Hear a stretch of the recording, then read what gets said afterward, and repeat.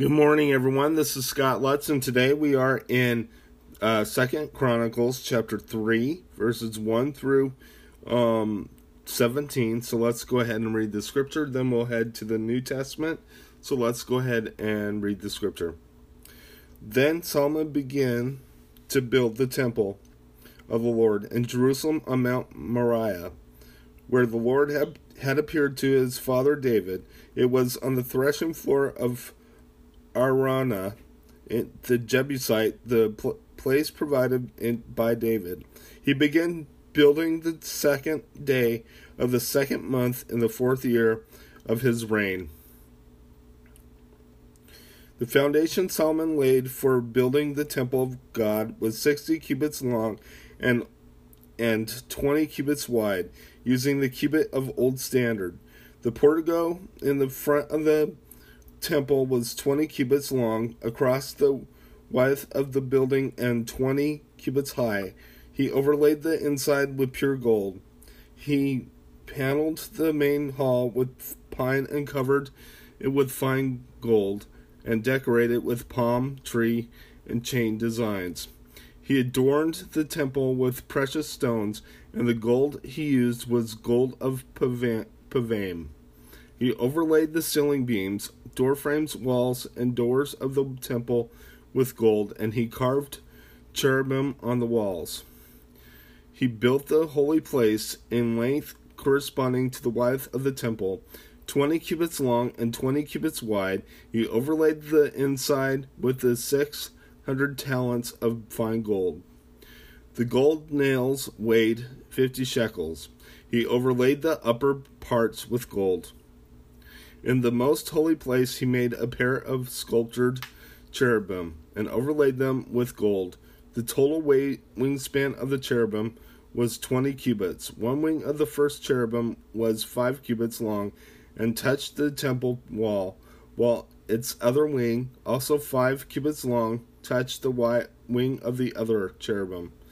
Similarly, one wing of the second cherubim was 5 cubits long and touched the other temple wall, and its other wing, also 5 cubits long, touched the wing of the first cherubim, of the first cherub. The wings of these cherubim extended 20 cubits.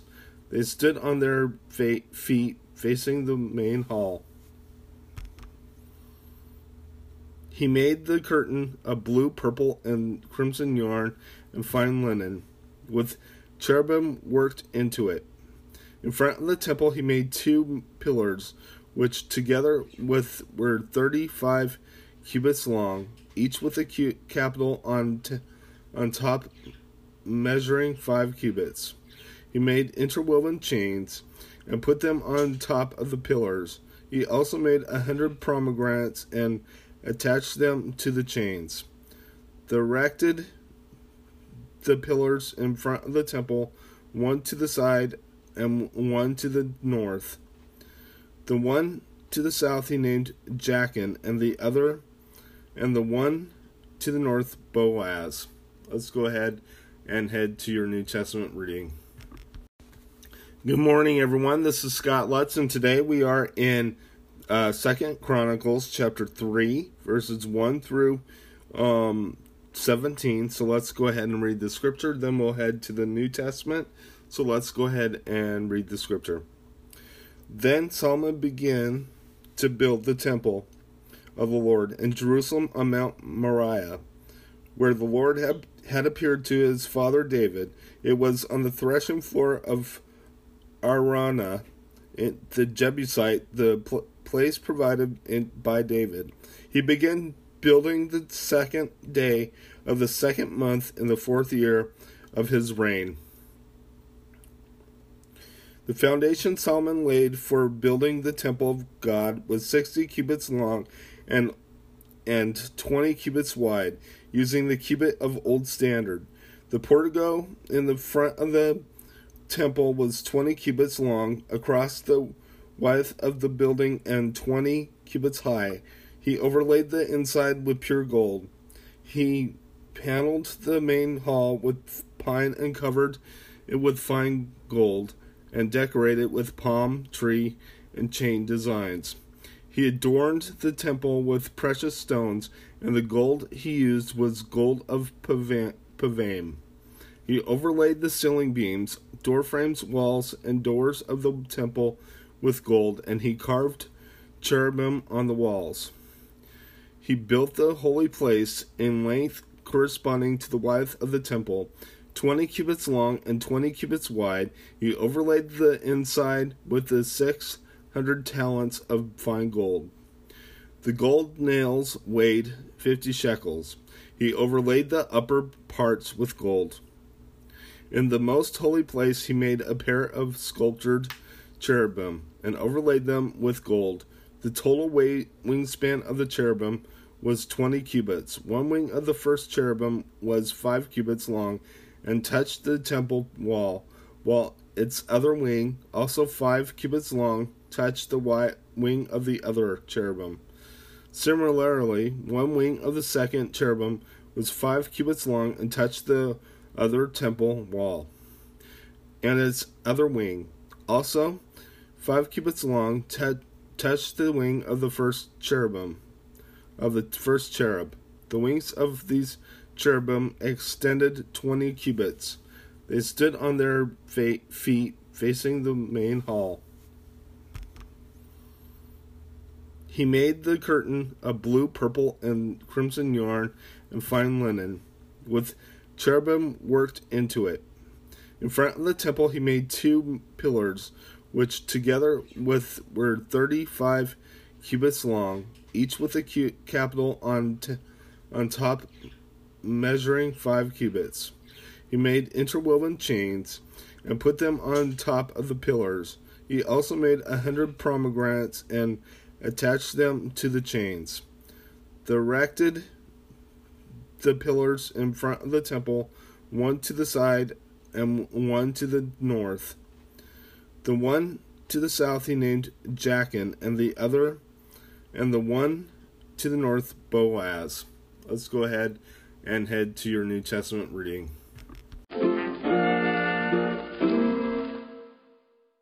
Hi everyone, this is Scott Lutz, and today we are in Matthew chapter 26, 1 through 75.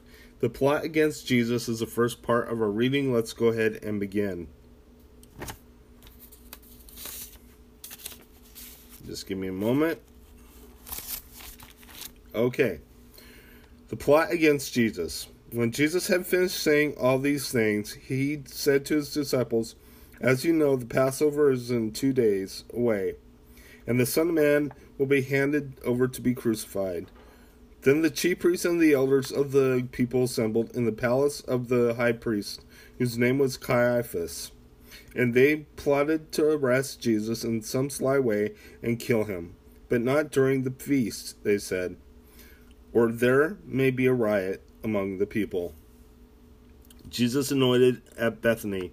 While Jesus was in Bethany, in the home of a man known as Simon the leper, a woman came to him with an alabaster jar of very expensive perfume, which she poured on his head as he was reclining at the table.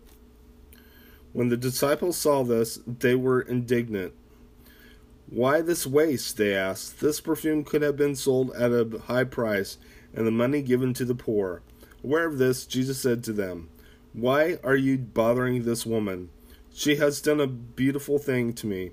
The poor you will always have with you, but you will not always have me. When she poured the perfume on my body, she did it to prepare me for my burial. I tell you the truth, wherever the gospel is preached throughout the world, what she has done will also be told in memory of her." Judas agrees to betray Jesus. Then one of the 12, the one called Judas Iscariot, went to the chief priests and asked, "What are you willing to give me if I hand him over to you?" So they counted out for him 30 silver coins. From then on, Judas watched for an opportunity to hand him over. The Lord's Supper. On the first day of the Feast of Unleavened Bread, the disciples came to Jesus and asked, "Where do you want to make preparations for you to eat the Passover?" He replied, "Go into the city to a certain man and tell him, 'The teacher says, my appointed time is near. I am going to celebrate the Passover with my disciples at your house.'" So the disciples did as Jesus had directed them and prepared the Passover. When evening came, Jesus was reclining at the table with the 12, and while they were eating, he said, "I tell you the truth, one of you will betray me." They were very sad and began to say to him one after the other, "Surely not I, Lord." Jesus replied, "The one who dipped his hand into the bowl with me will betray me. The Son of Man will go just as it is written about him. But woe to that man who betrays the Son of Man. It would be better for him if he had not been born." Then Judas, the one who would betray him, said, "Surely not I, Rabbi." Jesus answered, "Yes, it is you." While they were eating, Jesus took bread, gave thanks, and broke it, and gave it to the disciples, saying, "Take and eat. This is my body."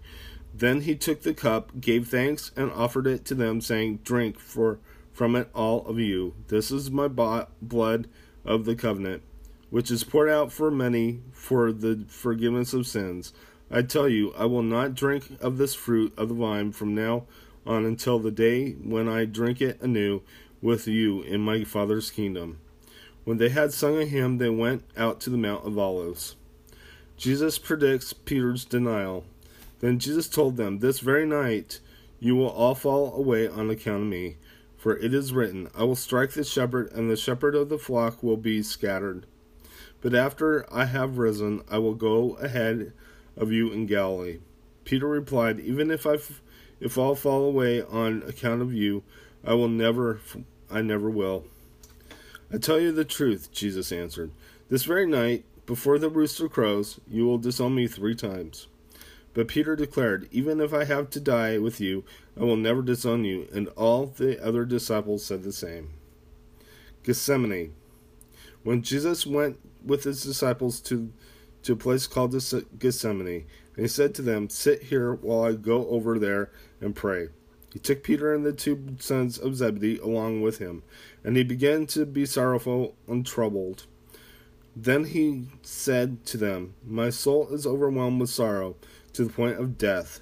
Stay here and keep watch with me." Going a little further, he fell with his face to the ground and prayed, "My Father, if it's possible, may this cup be taken from me, yet not as I will, but as you will." Then he returned to his disciples and found them sleeping. "Could you men not keep watch with me for 1 hour?" he asked Peter. "Watch and pray so that you will not fall into temptation. The spirit is willing, but the body is weak."